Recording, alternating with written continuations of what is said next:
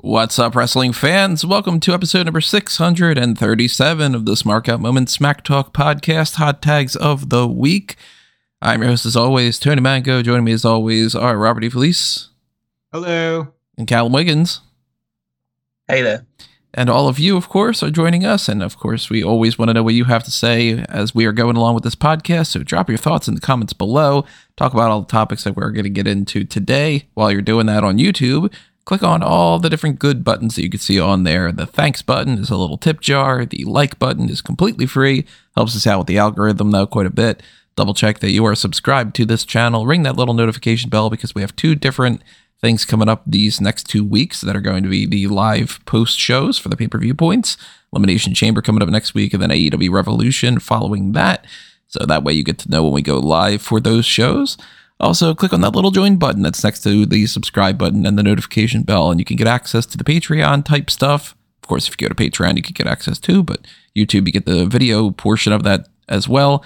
You got the Darkcast, Pick Your Poison tier, and so on and so forth. And if you don't know what the Darkcast most recent episode was, I had put up a little thing to Callum's suggestion, which I think is a good idea. I'm going to do this going forward, of just a little reminder of when we do these Darkcasts of what they are and, you know, how the discussion generally went, if we have like an idea in mind, which that was, what if Cody Rhodes had defeated Roman Reigns at WrestleMania 39 and he won the undisputed WWE Championship, and what would have happened as a result of that? Things like, we dive into what would that have changed for Roman Reigns' path? Would the Rock feud still be going on? And if it would be, how would it have changed? What would be the championship situation? Would the World Heavyweight title be there? Would it be a different belt?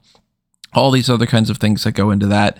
So it's definitely one of my more favorite Darkcasts that we've done, and I think that you should definitely check that out. So join the Darkcast here, either on Patreon or YouTube, and get access to that.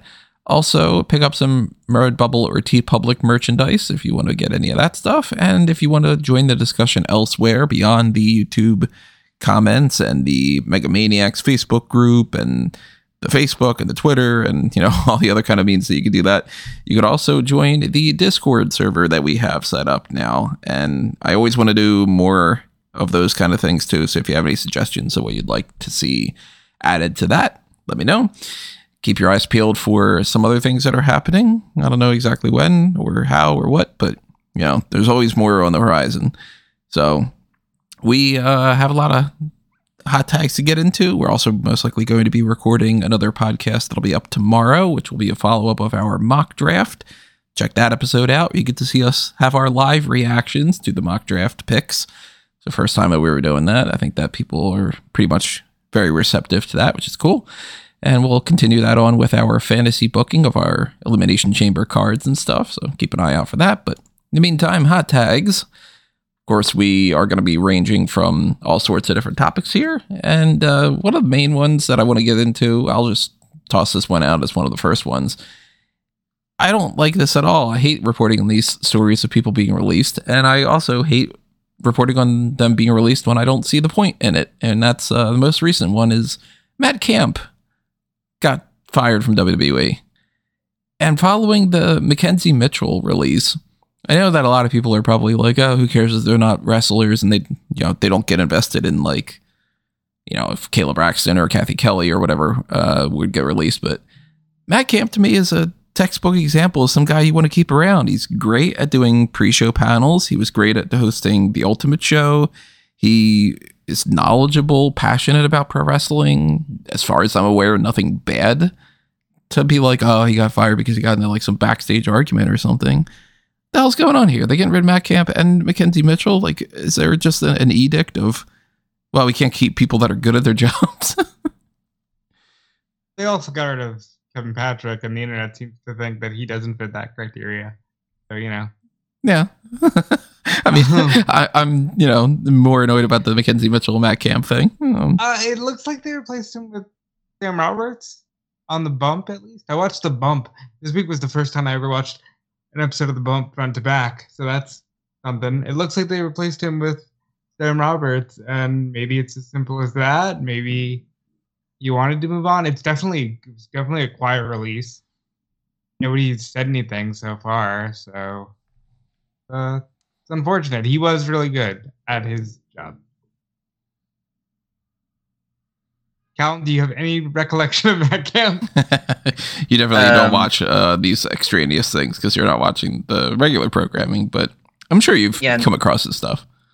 I'm pretty sure that, like, until I saw the news like this week, and then there was like photos of him in relation to articles talking about his release, I wouldn't have been able to pick him out of the lineup.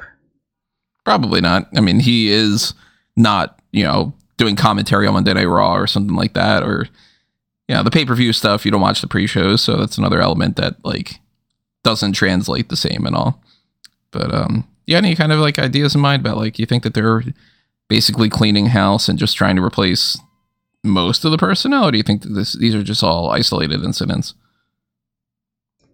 This could be something to do with the fact that it is now a TKO unified system. I mean, they've already talked about how they've been clearing out house behind the scenes in terms of unifying the two sides of things. So there might be a case of utilizing presenters or commentators or anything of that ilk between both the UFC side of things and the WWE side of things. Again, that's just pure speculation on my part.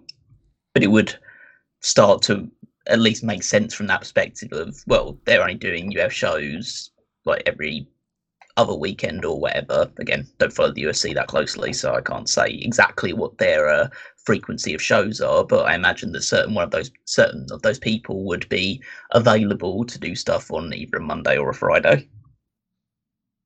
I'm starting to get a feeling that they think that they have too many people on the payroll, period. And that they are doing what a lot of corporations and companies are doing, which is not only, we're not going to go down the whole rabbit hole of me complaining about how nobody does their jobs anymore and every corporation is evil, but like, it seems like a lot of places are like, oh, well, if we can get 3 people to do the work of 12, we're going to do it. And I think that they are looking at, if you look at the list of people that are in the broadcast side of it, totally non, performers in the sense of like, they're not stepping in the ring and all. You've got quite a bit of people.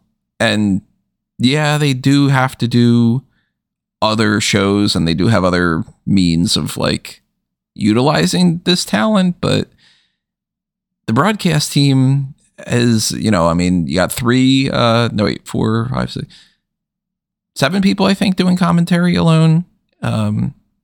Well, at least like I'm going to look on the page on Wikipedia, which of course is sometimes out of date. But like on Raw, they have Kathy Kelly, Jackie Redmond, Michael Cole, Pat McAfee, and Samantha Irvin. On SmackDown, Byron Saxton, Corey Graves, Caleb Braxton, Mike Rome, Wade Barrett. NXT's Alicia Taylor, Blake Howard, Booker T, Kelly Kincaid, Sarah Schreiber, Vic Joseph.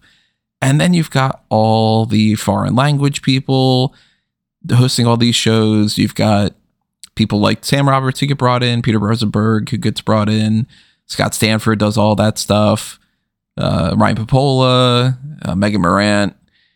Maybe they're just kind of looking at this and going like, well, do we need every single one of these? And then they're just getting rid of the people that have the highest contracts or something instead of actually trying to think who could be best utilized for whatever. We know that Mackenzie was fired, that she didn't just quit. I'm not entirely sure if there's been any clarification yet about if Matt Camp left or he got released. It's just been that he's fired. So I don't know why out of all those people, those are the ones that they felt the need to get rid of, especially because it seems like they were well liked. So that's something I'm going to keep an eye on as far as if this keeps happening, there's definitely another reason to it other than isolated just, well, that individual person for some reason was on the chopping block. I don't buy into that being the case though. So that sucks for Matt Camp. Big fan of his. And I hope that he either comes back ideally or that he gets some other gig elsewhere that he enjoys just as much or better. Speaking of somebody being released from a company, though, and coming back, QT Marshall's back in AEW. Yeah. So and that didn't take long, did it? Well, the thing is, like, the reports had stated that he wanted to wrestle more, right? And now he's back in an office capacity because that's where everybody liked him, and he will not be wrestling. So he got a lot out of that deal, right? You got to imagine going to the table and being like, "Listen, I want you to pay me more money," and then somebody's like, "How about we pay you less?" And you go, "Deal." I think there's a little bit more nuance to this. So essentially, he left the company due to wanting to test himself as a wrestler and become maybe like a bigger star in another promotion, and then also that he wasn't too keen on some of the creative directions that the company was going in. And so he's basically now come back and said, yeah, I'm totally fine with the direction the company is now going in, and I'm fine not wrestling on your TV show anymore. So I think he's still doing indie stuff, so he's still going to be doing that, but clearly I can't say with any real certainty. Only he knows whether it was just a case of, okay, I realised a couple of months later that this was a bad decision, and if Tony Khan was willing to bring me back, then I'll go back. Or it could just be on the lines of, hey, no prominent wrestling company wanted to sign me as a wrestler, so I'm going back. So it could be one or the other. I'm going to give him the benefit of the doubt and say that he just decided a couple of months later that this doesn't feel right, and if the opportunity to go back is still available, then I'll go back. And it definitely was on the table, so we know that he had a good relationship with Tony. It's just weird to me that kind of, if nobody had reported anything to begin with, it would have never been known. You know what I mean? But that he had left the company, you mean? Yeah. Because people would have just assumed he was working backstage. Mm-hmm. And now that's what he'll be doing. I think it's a good move. I think a lot of people liked him. And I think it's part of that, let's get the feeling back. He's a big part of the growth of AEW, and why would you swap that out?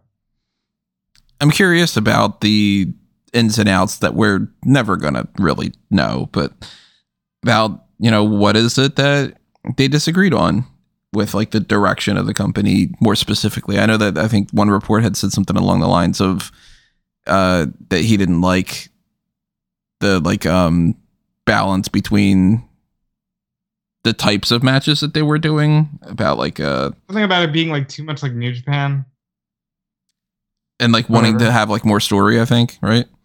Yeah. So another company that wouldn't hire him.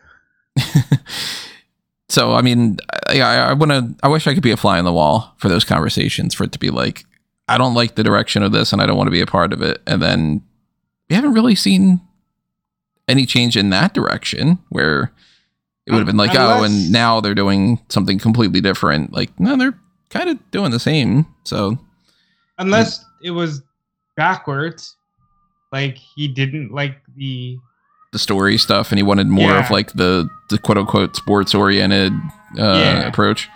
Yeah. That would make more sense to me than for him to be like, we would need more story, because they've had less of like that approach in the past couple weeks. Not that they've had none, but like, I mean, they have like the ranking system now, which is less of a story thing and more of like a numbers game. And I don't know, maybe that was a difference maker, or maybe it was something as simple as just, hey, I think I can get a job elsewhere. And then a couple weeks goes by and nobody's calling. And then he's like, hey, never mind. And you know what? Like, all jokes aside, respect. That's sometimes you got to make the right move. Yeah, sometimes you leave a company thinking that you want to be gone and that the grass is greener on the other side and everybody's going to be calling for you and stuff. And then sometimes that's not the case. And you can realize that, all right, maybe I overextended, or, plenty of times people go back to other companies and stuff. It's not like he's like crawling back the way that the supplicants thing is on The Simpsons. Could he get into Mr. Burns' office or something? If that is, then that's a whole nother story, but I'd assume it's not the case. So there goes the QT Marshall, like, hey, is he going to be joining, TNA, or is he going to be NWA or WWE Performance Center or whatever? At least not in the meantime. And who knows what the future has in store. So let's bounce around to, let's do this one, because this one's kind of nothing. Post Malone's going to be in 2K24. This is kind of silly to me. Yeah, Yeah, I mean, they've been doing this a lot lately. They had the MGK last year. I think Eminem was supposed to be in 22, but word got out, so he bailed. At least Machine Gun Kelly had gotten like tossed through a table at one point. Post Malone's been on TV too, hasn't he? Has he? I don't remember him being doing anything. I mean, look, if you can get the chance to cross promote and all that good stuff, I don't think you're going to say no. I mean, that's the most blatantly obvious part of it, is they're just like, well, popular person, if we put them in the game, they can promote it and then we can get more sales and maybe somebody's going to buy the game because it's Post Malone's in there, which I'll put it this way. I don't think that, like, when companies do this stuff, it's pretty obvious how they're doing it, and you know, it's not going to work for me, but I can't really blame them for trying. You know, certainly not going to be something that's going to make me want to buy the game. I'm not the type of person. I'm not the target audience. For that matter, anybody. If they would have said like any celebrity in there, hey, Kevin Smith is in there. Hey, you know,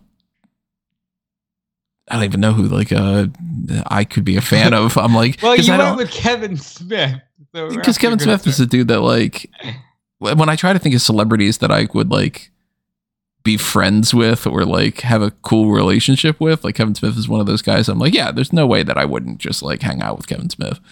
But like the more and more I think about it, I'm like, yeah, I do not care about celebrities, so I'm not that type of person. But yeah, I like some Post Malone songs. Sunflower's a good fucking song. So is Rockstar. Like, it's just, I'm not going to play the game based off of that, though. I'd only buy the game based off of somebody being on it if, like, I was in the game. And that would be a different story. Then I'd be like, fuck yeah, I could go buy this game. But you got any more, if either of you guys think you're more or less likely to buy 2K24 based off of Post Malone? I don't like or dislike Post Malone enough to say that I'm eager to, you know, have Omos beat him up or something. So it's cool. He's also doing the soundtrack. Had a bunch of songs that I have no clue what they were. So that's always good. You always feel very young and in tune with things when you can look at a soundtrack and go, never heard of any of these things. So yeah, I'm not a fan of being in stores and having them play songs that I'm familiar with, and that's like, oh, that's the oldies thing. Fuck. Yeah, huh? What do you mean this is classic rock? Now you've probably been the well, actually, Callum, did you buy the 2K23? I forget. I did, yeah. Do you think that you're going to buy 24? Or potentially? What's your like excitement level of it right now? Not necessarily tied to Post Malone, but I mean, maybe that'll change the whole thing. I don't know. It's pretty like middle of the road. I'm not super impressed with the 40 years WrestleMania thing. That doesn't interest me because they did the same thing when 30 years WrestleMania happened. So but I want to go a step further with that since you bring it up. I really dislike the fact that 40 years WrestleMania is so barren, and I think for the first time, not Corbin, Tony, don't even say it. I didn't even think of it. I'm proud of you for breaking it up, though. For the first time, it's like, oh, this is one of the drawbacks of not having everyone in house and not having the monopoly, where you're like, where is, you can't do Edge and Foley because Edge is playing somewhere else. You can't do Michaels Flair because he's doing something else. And I understand what you're saying. They did it 10 years ago, but also the fact that I don't even think they're doing Becky, Ronda, and Charlotte, nor can they do Sasha and Bianca. It's like, oh, so it's 40 years of WrestleMania with 21 matches, and 3 of those matches, so 1/7 of the whole mode, comes from last year. They're doing Bianca and Asuka just to get Bianca in the game. As if that match really particularly matters. Right. It really, in that way, it throws me off. Can they have at least done Bianca and Becky? I think that they should. I don't think that they have agreed to, but they might be just to get Becky. Because they're not doing Becky Shayna, and so they might be doing Becky Bianca. I don't imagine they're doing anything from WrestleMania 36. They are doing the Firefly Funhouse. How do you wrestle that match? Well, that's the good thing. A lot of it's so cutscene based that you can probably just do a couple of movements, trigger the next cutscene. That sounds so boring. Because it's just a video essay, that match. It's like it's just a promo. It's a promo piece on John Cena's career and like whether he would turn heel or face or whatever. It's like, as I say, that part of it doesn't really appeal to me that much. I will say this: I think it's a mistake if you don't do Taker AJ. It's Undertaker's last match. I think find a way to get that in the game. They probably sat around and they went, "Oh, we'd have to create all new assets and we'd have to have a whole new environment, collision detection.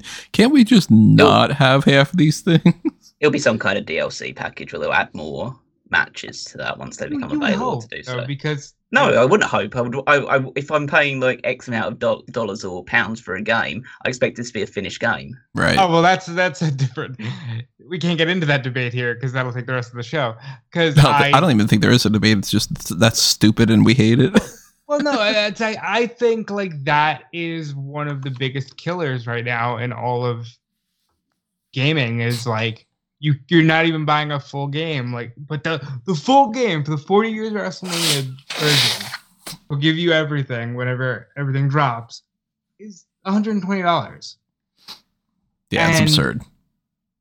Like, they can always say, "Oh well, this part of the game isn't finished yet, but don't you worry because we can patch it later." I think that's one of the worst things. See, I've never cared too much about video games being expensive. I think that they are, in terms of like long-term experiences, they're for the most part worth it. Like if you pay, I don't know, $90 for a game and you end up getting 90 hours out of it, then it's pretty worthwhile at the end of the day. Depends on the game.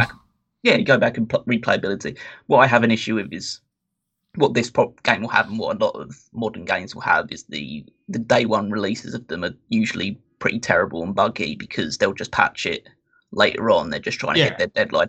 What gives me a little bit of hope of this game is that they probably could have held back and announced it to be happening like post WrestleMania or later on in the year, because I think did 2K23 come out around about this time, or did it come out slightly later? So ever since with the release of 2K22, they started on a new cycle of a March release, whereas opposed to every year of my life before then, it was an October, November release.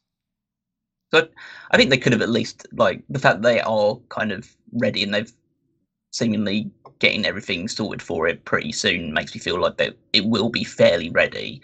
As I say, it will still have some bugs, but every video game has a bug or whatever, and so a lot of people search those that seek them out as well, and that can make things somewhat more fun as well.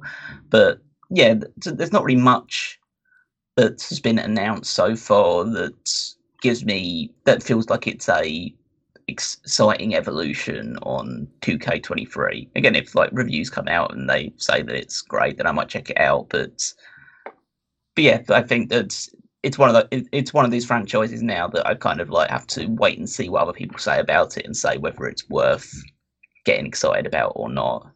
Right now, just from the surface, it just looks like 2K23 with an updated roster and the WrestleMania mode that they brought back from 10 years ago. My sickness is that I need to own it because I need to own all of them, and that's how they get me in terms of like a playability and a fun factor. Yeah, I haven't felt that in too long of a time. Since they jumped to 2K 10 years ago, I've never really gravitated towards what they were doing instead of the free-flowing nature of the THQ games. By the way, they do Fight Forever, which just had another DLC drop this week, actually. And the problem with that game is the base game is too lacking still. I don't know. I miss the days of buying a game and getting like a full completed package and knowing what you're getting. And enjoying it and feeling like it's worth the money as well.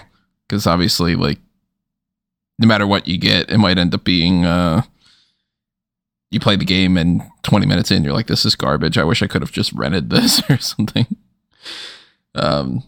you mentioned about having a lot of evolution from one game to another.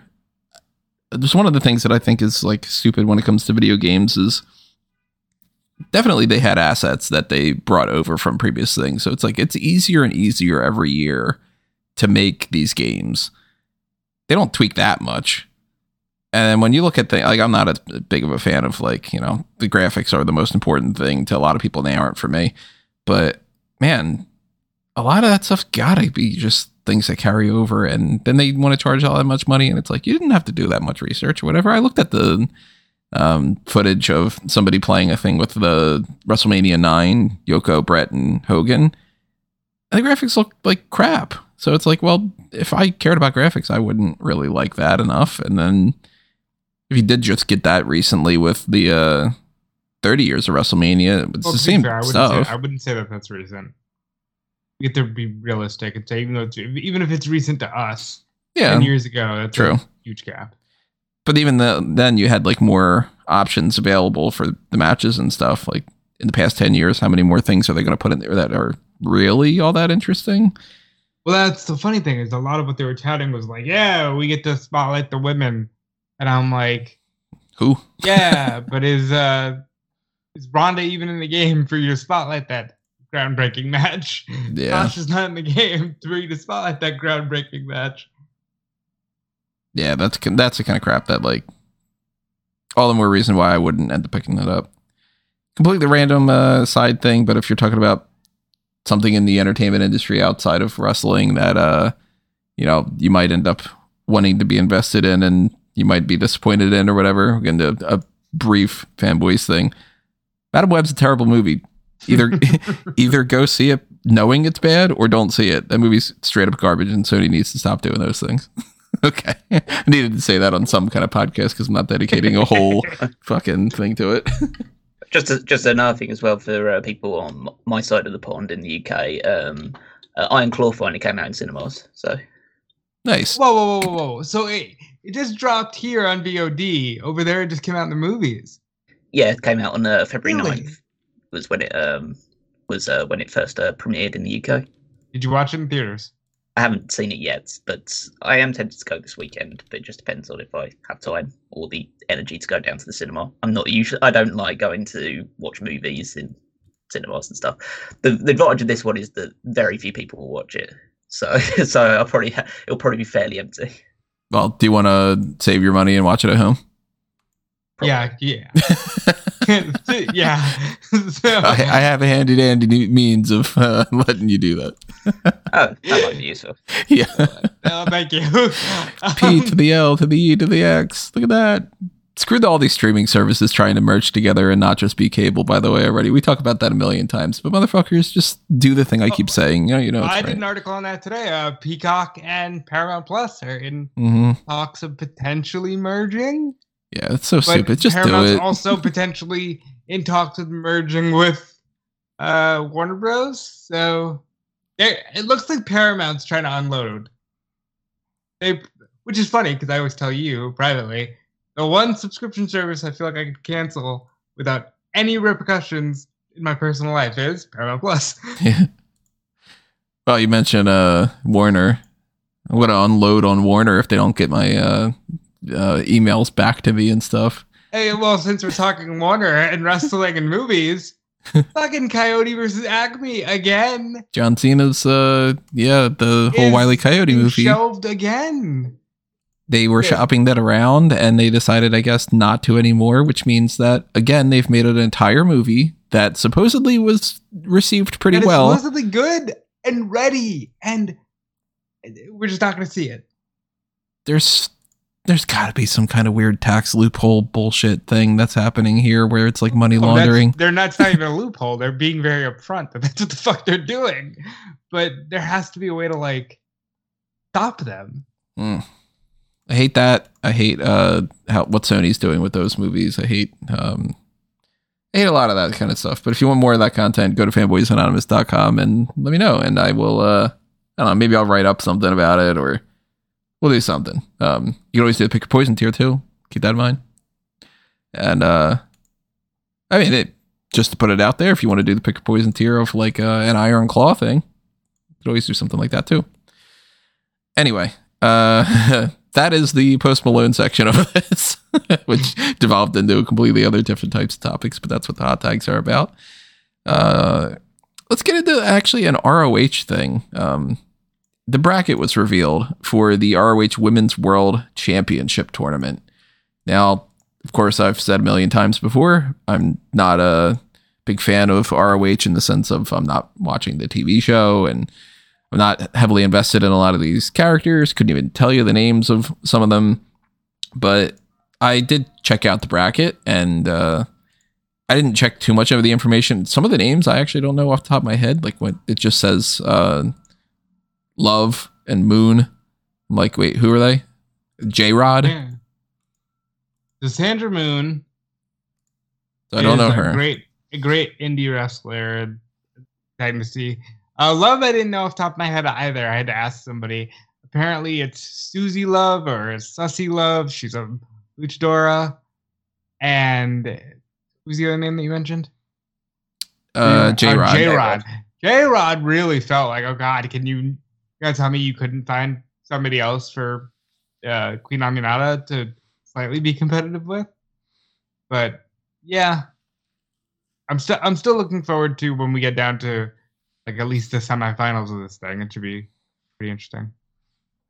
So the only one that they've had go through so far is Aminata, right? No, they've had all. Four of them went through. Yeah. Okay, the graphic I had seen, it was only Aminata at that point.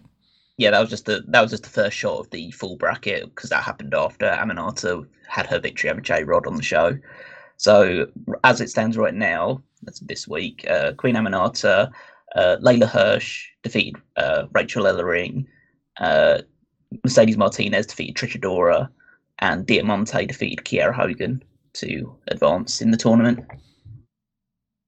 That's kind of shitty putting them up against each other.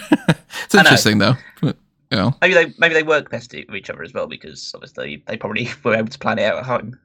True. So. Yeah. Practice some stuff and maybe get out some of that frustration on each other, where it's like, you didn't clean the dishes, god damn it. All right, well, I'm gonna stiff you and get a nice potato shot right there. So we do have some other matches that are going to be coming up soon when it comes to Billy Starks against Renegade. I'm assuming we're all going Starks winning that one. Yeah. It's pretty obvious that would make no sense if they ended up going the opposite way. Viva Van against Abaddon. Likely Abaddon. One of them is employed for the company. Yeah. I would assume that would be more towards Abaddon. Who do you guys think is going to end up winning this based off of the bracket? Billy. Still heading towards like Billy? It feels like it's Billy's to win, but it also feels like, hey, I made the joke on Twitter. I was like, give it to Sandra Moon. Let's shock some people here. Like, because okay, what if it's Billy versus Valkyrie? Yeah, they're great. I love them, but really? I'm a little bit. I'm unsure that it's going to be Starks, just because I think that the story is still her winning the women's title, the main women's title, and I think that her having this championship would be too much of her holding on to this for a while, and Athena still holding the women's title. So I think that she has to defeat Athena for the main women's title, in which case she should fail in this quest. And I think, just based on what I've seen recently in the last few weeks, I would give this to Queen Aminata. I like it. I could also see Ty Valkyrie win. As somebody who isn't super invested in there, to me, it kind of looks like, since they did such little with Ty Valkyrie, I would hope that she would win, in the sense that you gotta do something at some point. You know her initials are TV? That is true. They're doing enough of her. She's got a sitcom on the AEW. She sure does. YouTube channel now. And they're funny. Like Morrison, I'll always hate that he wasn't more of a top star, but they're funny together. Well, that's one of those random topics here. Let's go bounce around again to. Yeah, let's hold off on that. Let's talk about some New Japan stuff if we're talking ROH.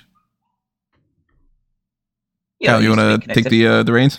Yeah, sure. So last weekend was the New Beginning in Osaka show, which was Will Ospreay's final New Japan show as a fully contracted wrestler there.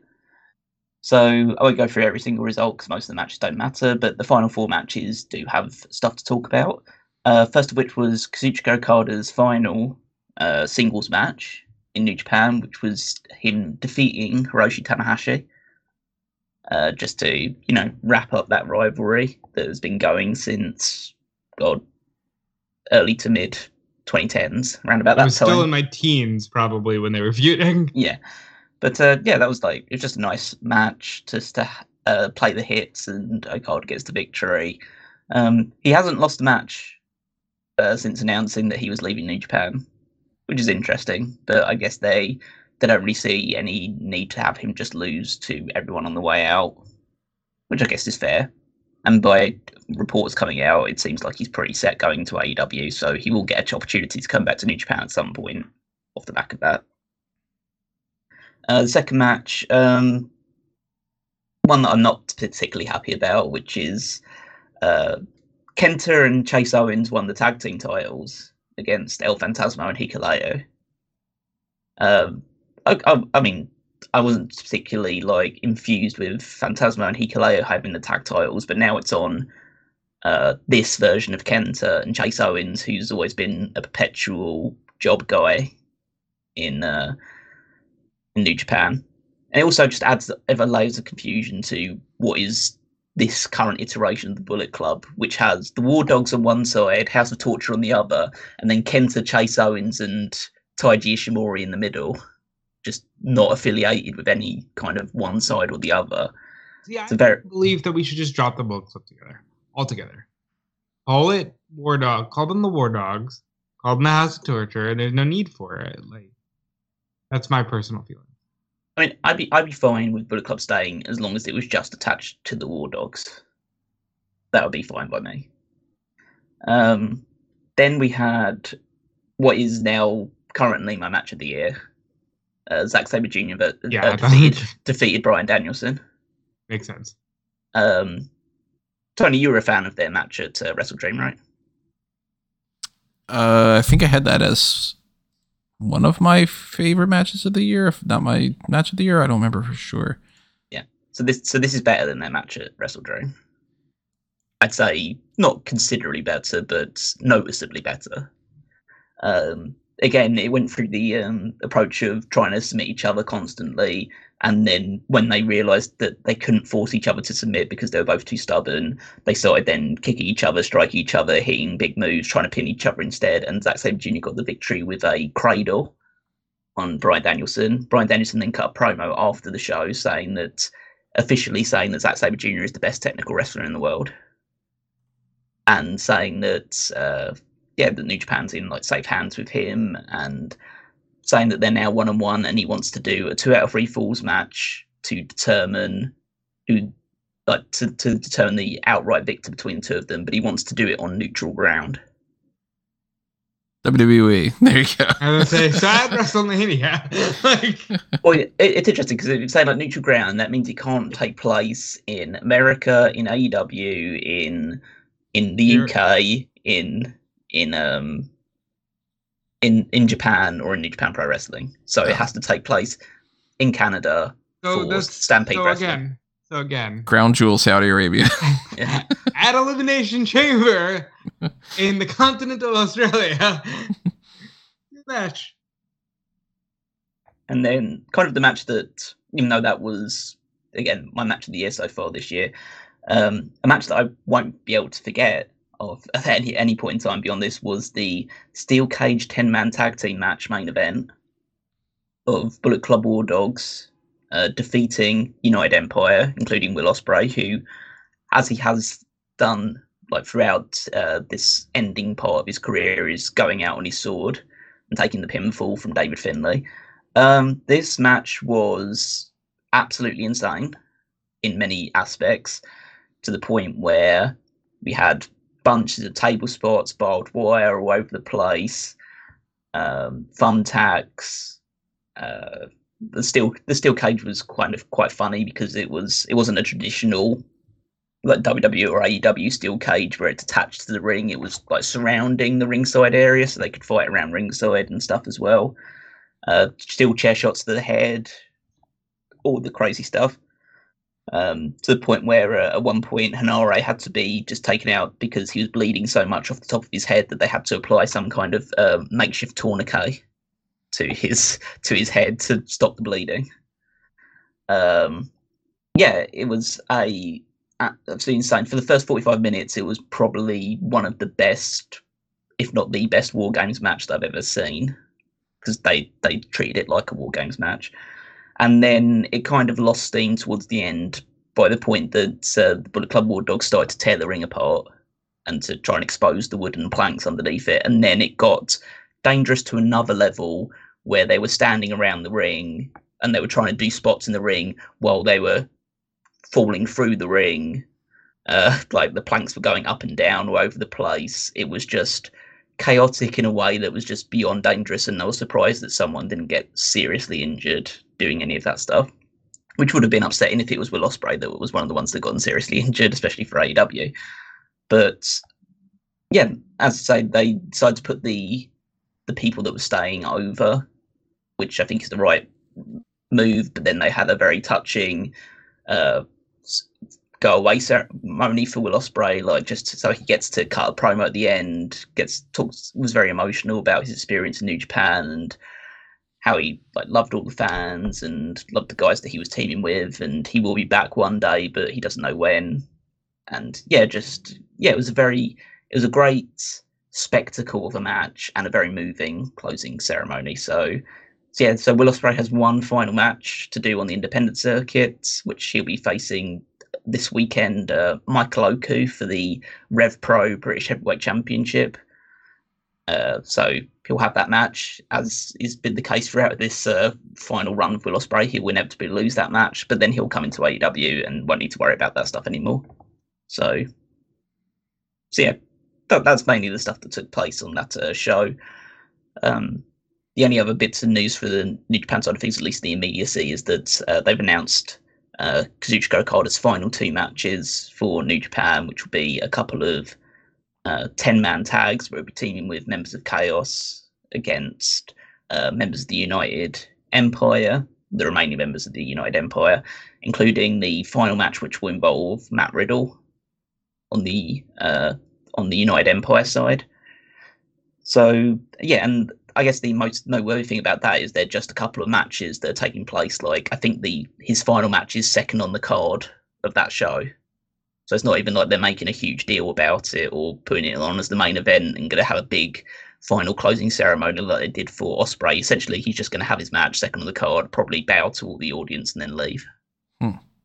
So I think that may give a bit of if you're just trying to look into it a little bit more, you may give somewhat of an indication that they're potentially not too happy about the fact that he's leaving. Yeah, I can see that being the case. I mean, do you blame him? No, but you would have thought they would show maybe a little bit of reverence to probably the biggest star they've had since at least Tanahashi, if not all the way back to Inoki. I mean, that's fair, but also there was a lot of tears during that match with Tanahashi. So. Yeah, but I kind of wish that was if that was the case, I kind of wish that match was just the send-off for him rather than just putting him on like 2 random shows at the end of February, just some random tag team matches. But that's pretty much it for the side of things. Also, I've when I've been listening to like some New Japan podcast things, they're speculating that Jungle Boy or Jack Perry, I should call him Jack Perry now because that's basically what his name is, will probably be part of the New Japan Cup coming up. That's interesting. That's a good way to get him out there. Yeah, that's all that I've got from the New Japan side of things for today. So let's bounce back around then and talk about, I guess like we can throw a lot of the TV type stuff in here from this week, in the sense that this is not a good week when it comes to injuries. We know that at least 4 people are injured right now. Now, not every single one of these injuries happened this week, but this is like when we found out about some of them. Like Idris Inoue, I guess, apparently has been injured for about a week or so now. During a match No, he's injured during the match that they taped on Tuesday. During which was well, no, was that when he I think fought it's Axiom? it was before that. I'm pretty sure. So, yeah, he was injured during match he and Malik had against Axiom and Frazier. Mm-hmm. He says he'll be all right. Nikita Lyons is another one that's on here. That explains why she's been absent. Which apparently he got injured again. That's what, her third injury or her fourth? I think third. At a certain point, you got to kind of look at somebody and go, look, how much do we want to invest in somebody that doesn't have the, I don't know if you would say like the stamina or the, the fragility in the sense that how many times can people get injured and not? My kind of question to that is that do you look at the individual then, or do you look at the system? The system there's got to be some reason for all these like torn ACLs and stuff.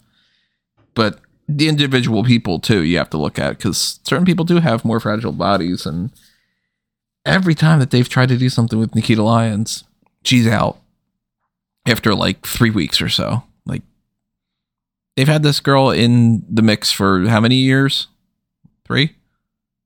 And she's maybe wrestled like a dozen or so matches, I think. It's more than that. Let me see on what they got on Cage Match, because I mean, if you include like house show matches and stuff.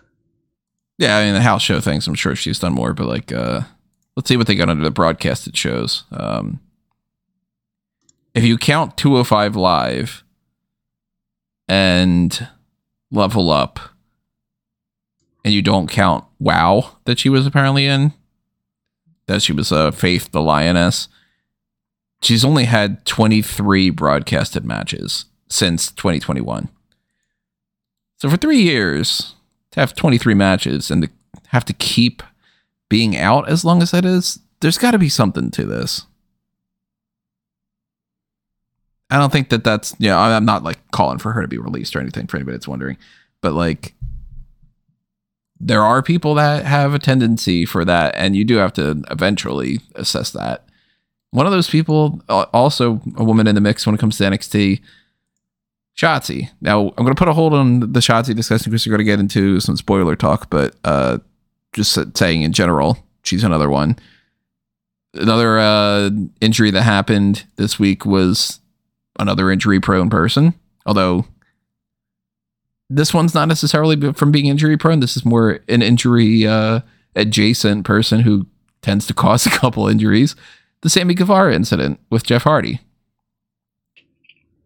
I think Jeff Hardy's got a broken nose. Is that what it is?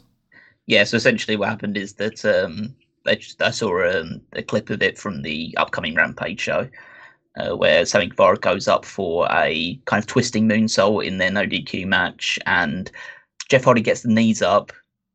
He connects with the knees, but then Guevara's knee goes into Jeff Hardy's face at the same time. So yeah, it seemed that if it is just a broken nose, then he's actually probably quite fortunate in the grand scheme of things, because all of his weight, a lot of Guevara's weight came down on his face area. So yeah, Guevara's a bit reckless, and that's saying something when he's against Jeff Hardy. Yeah. And it's like, when you hear a report that says something like Jeff Hardy has like some kind of an injury or something, you're like, Jeff.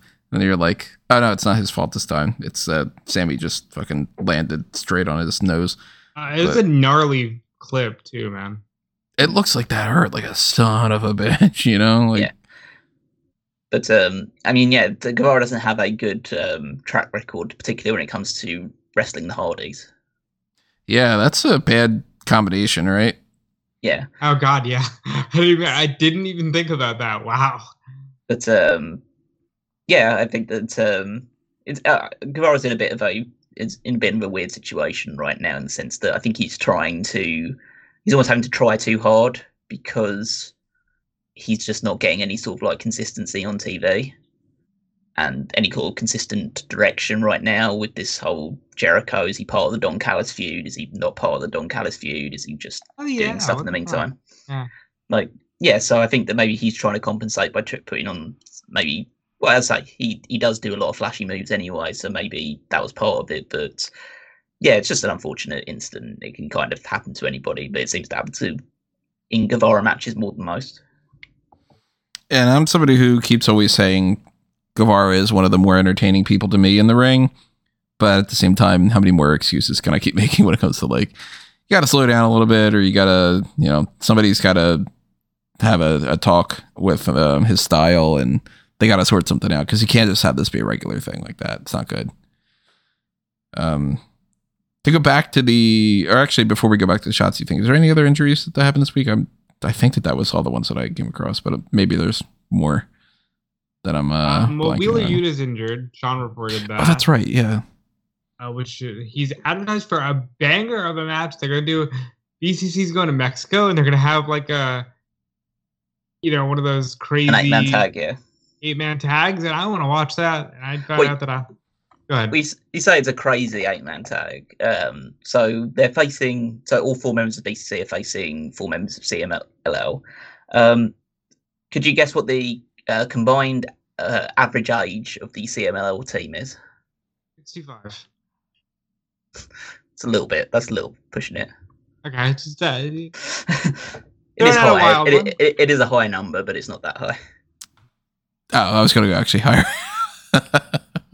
Not that high. The combined age of not the combined age, but like the average age. Oh, the average 4 participants. Yeah. 4 people. 42. It's higher than that. It's 49 and a half. So that is Mystico, who's the youngest actually out of that entire group. Volador Jr., Ultimo Guerrero, and the oldest member of it, Blue Panther, who's 63 years old. But the reason why he's in this match is because Bryan Danielson has always wanted to face Blue Panther. So as part of his farewell run, he's just getting to face anyone he wants to, really. I love that. Like, that's cool. So yeah, they go more receptive. So their main event in that Arena Mexico. Will and Nightingale's also going to be on that show as well. So yeah. They said that there was someone else injured in AEW, isn't there? Julia Hart, right? Yeah, Julia Hart is out injured at the moment, but she's still appearing on TV, but she's just not wrestling at the moment. Too many injuries going on, man. Everybody's got to slow the fuck down. Listen to Jim Ross. So to go back to the Shotzi thing, one of the reasons why that sucks is obviously, it's not good when anybody gets injured, but the timing of it is like as bad as it can be when it comes to poor Shotzi, man. She can't catch a break when it comes to she can catch a break, but not in that way. It's a terrible joke. So they recorded this week's episode of NXT per usual, and they also recorded next week's episode of NXT, and we will tell you some spoilers about that. So if you don't want to know, then earmuffs, skip ahead, whatever you want to do when it comes to that.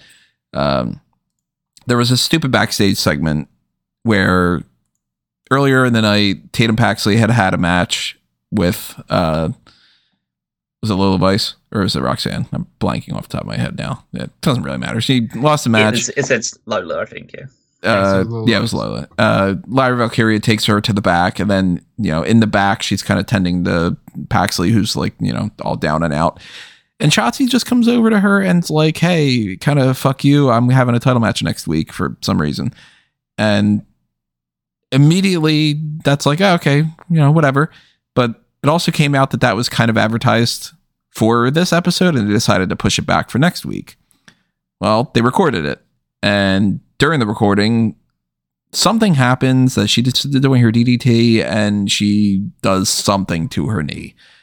The injury is bad enough that everybody's treating it like, wow, she is like screaming in pain and she's going to be out for a long time. But I haven't seen anything that specifies exactly what she did to her knee. Of course, I'm not a doctor, so I don't know what the fuck any of that would mean anyway. But the timing of that sucks in the sense that, like, man, she's finally getting a shot to do something. They barely ever do anything with Shotzi, and right when she does that in that match, she gets injured again. This is like the 4th or 5th injury that Shotzi's had that's put her on the shelf. Another situation where you got to figure out what's going on. Like, what is it about her style or her fitness regime or whatever it is that is not working for Shotzi and that she's getting injured so often? Apparently what happens is they just decide to, on a whim, have like an impromptu open challenge. Lash Legend answers that challenge and she loses, and she had beaten somebody earlier in the show. I'm going to try to figure out what that was on my breakdown here. Lash Legend beats Kalani Jordan and then just does this. So I don't know how they're planning on necessarily maneuvering that and kind of airing those two segments, but that's clearly not the plan, again, of what they had in mind. I don't know where this random Shotzi thing happened, anyway. Was it just something to do? Probably. Oh, okay. So no, because you're not paying attention. I can fill in the gaps there. So after Vengeance Day, they had made a big deal of like, oh, Shotzi says she wants an NXT title shot on Twitter. And then during a house show in, I believe, Venice, Florida, it was Shotzi and Gigi against Tatum and Lyra. And by Shotzi winning that, they had agreed, okay, we'll fight on Tuesday. I guess they meant we'll fight on Tuesday. Please come to the show on Tuesday. But actually, we're going to tape it for the following. Yeah. And then, yeah, she gets injured, which sucks. She was finally getting some type of regular thing going, and I'm really heartbroken for her. Well, what I mean by the idea of like, it's just something to do, I get the sense that they looked at the calendar and they're like, fuck, we have the rest of February and we have all of March that we have to get through before we get to Stand and Deliver, and we don't have anything for Lyra to do. So let's just give her this random little side feud with Shotzi. We're going to set up this whole thing with Roxanne, but we have to like kill time. So let's just do like a Shotzi thing and she can, do that. I don't get a sense that like Shotzi was planned to like win that belt or that she was going to be incorporated into the feud with Roxanne and fighting for it to Stand and Deliver or anything. I feel like it's just, a thing, probably. So that might not change plans too much, other than they still have to figure out something else to do in the meantime, which seems like they might be pivoting to Lash Legend. But it still sucks no matter what, because of course, we don't want anybody to get injured. And depending on how long she's out, we already know that she's out of the Elimination Chamber qualifier thing for tonight. Granted, nobody expected her to win. So that doesn't change things too much for that either. But it did, in, one way, make things make a little bit more sense, because they used to have it as, I believe it was Naomi against Shotzi. Yeah. So they put two baby faces against each other, and it's kind of like, that's a little weird. And now it's going to be Naomi against Alba Fire. And Tiffany Stratton's going to go up against Zelina Vega. So Zelina was going to lose anyway. And Naomi was going to win, so was Tiffany Stratton. So, that side of it, they pivoted and they figured that out. But man, that sucks for Shotzi. Yeah, I agree. It's really heartbreaking, because again, she's somebody who struggled for so long to find something, and now like she finally found something. It seems like not meant to be. Some other spoilers for this episode, by the way, for anybody that's still on the earmuff side of things.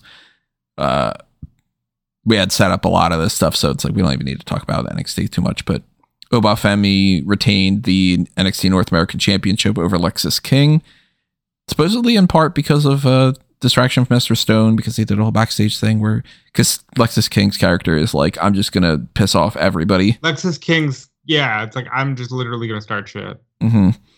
Roxanne Perez beats Ren Sinclair, whose character is, I will tell people almost like nothing that they can be upset about, and then they will hate me and beat me in a match. Very weird that they're doing that with Ren Sinclair. They did a thing on NXT where last week they had Josh Briggs and Brooks Jensen talk, and Briggs was telling Jensen, man the fuck up, grow some balls, and stop moping around because somebody's going to take your spot in NXT. So this week that led to Brooks Jensen being all mad jumping Josh Briggs. And then now they have a match on this episode, and I guess they just wanted to skip straight to the end of this whole thing too, because it not only ends up being those two having their match this fast, but Josh Briggs beats Brooks Jensen, and then they just hug. Do they? Yeah, supposedly. Oh, bro, they have cold feet with this team. Because this is the second time now that you've split them up just to go, yeah, come here. Come on, bring it in. Yeah. Just kidding, buddy. Yeah, I don't know why they're doing that. That sounds like an odd cold feet kind of situation. They also have JC Jane beats Ariana Grace. I already mentioned Lash Legend and Kehlani Jordan. But one of the things that happened last week that carries over into there, and it's worth talking about, is that the Wolf Dogs won the NXT Tag Team Championships from Tony D'Angelo and Channing Stacks Lorenzo. And Adriana Rizzo, she talks like this for every single thing that she does, which I find very funny. She's got a deeper voice than they do, too, by the way. It's great.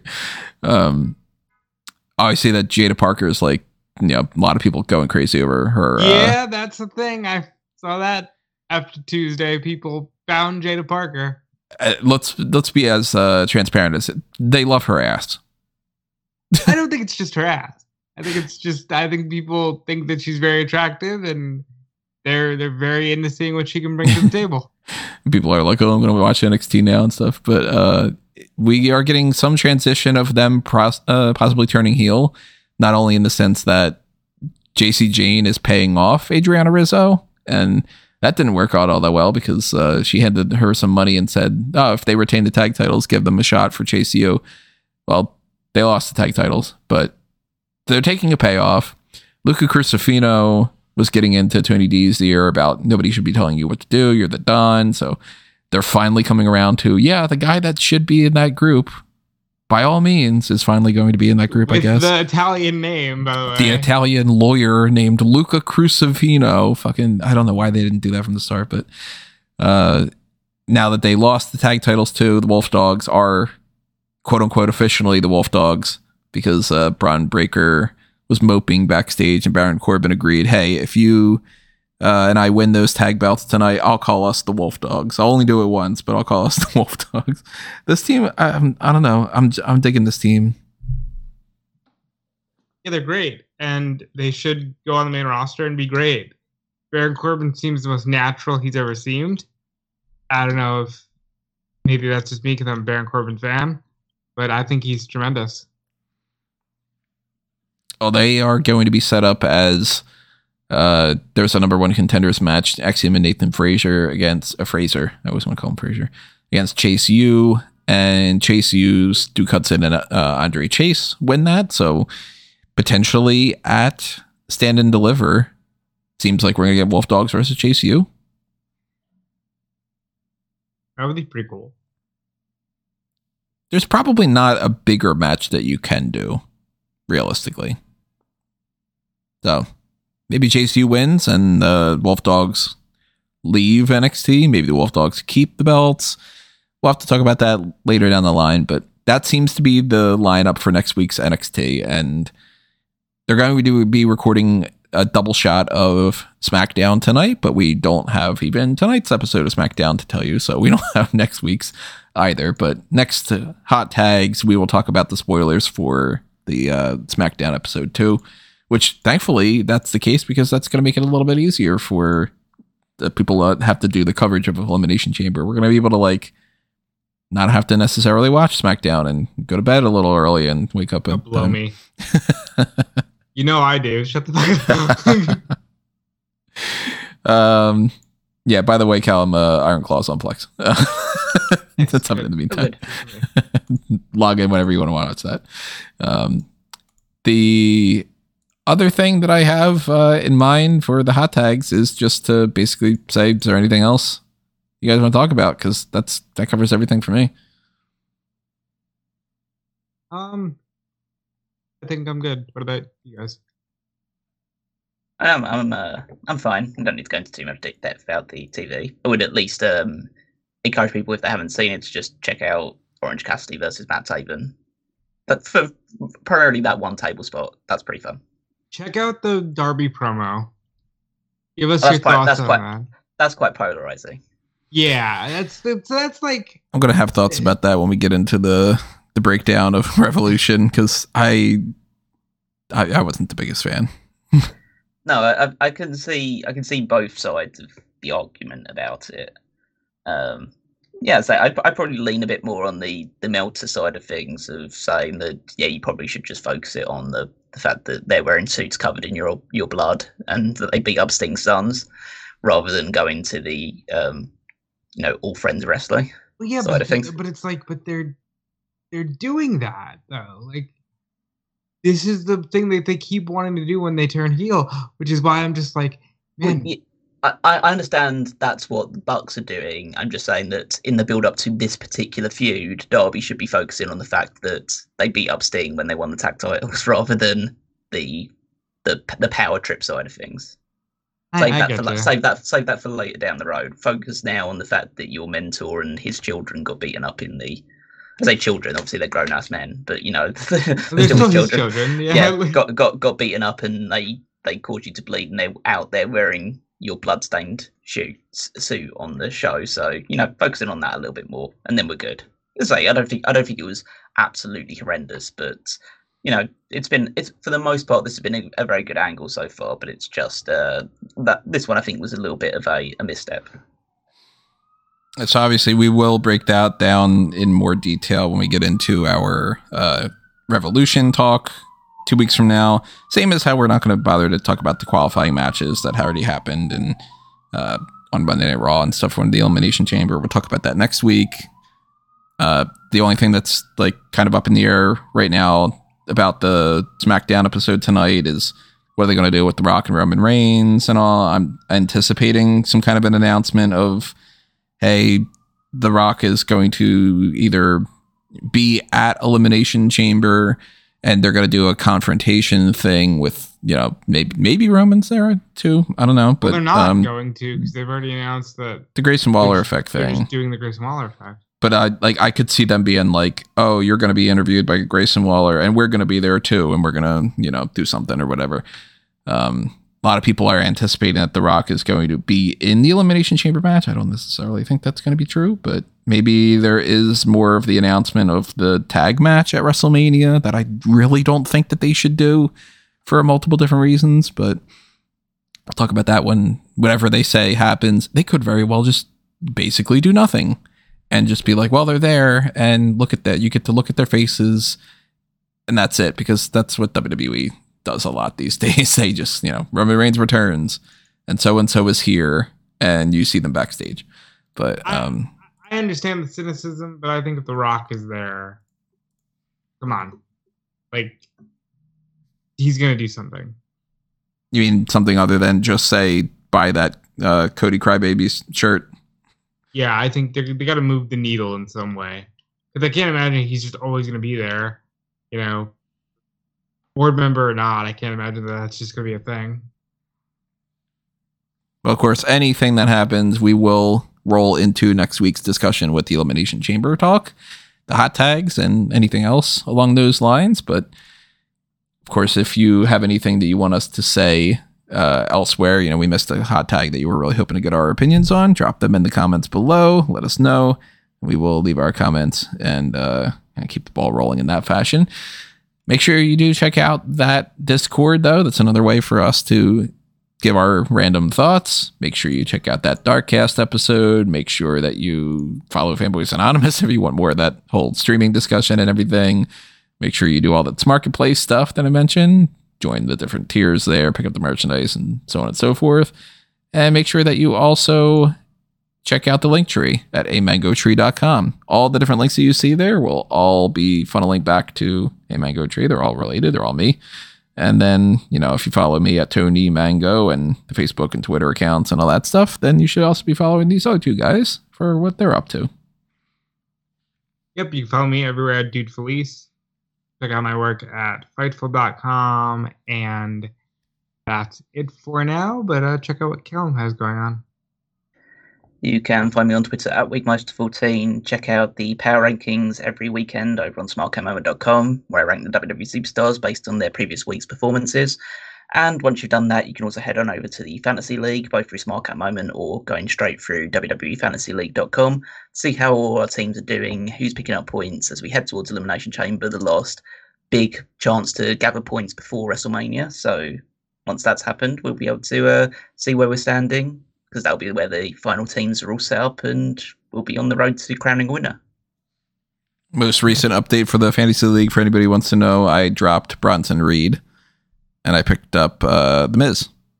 Much in the same way that Bobby Lashley dropped Bronson Reed in the match.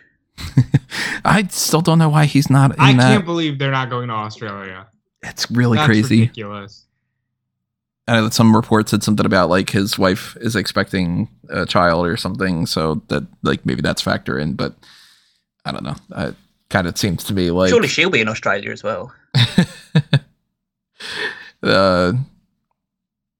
Preemptive congrats if that ends up being the case, but yeah, you know, the Fantasy League stuff, we'll have more to talk about that when it comes to the Elimination Chamber stuff and the predictions, and we'll break all that down next week.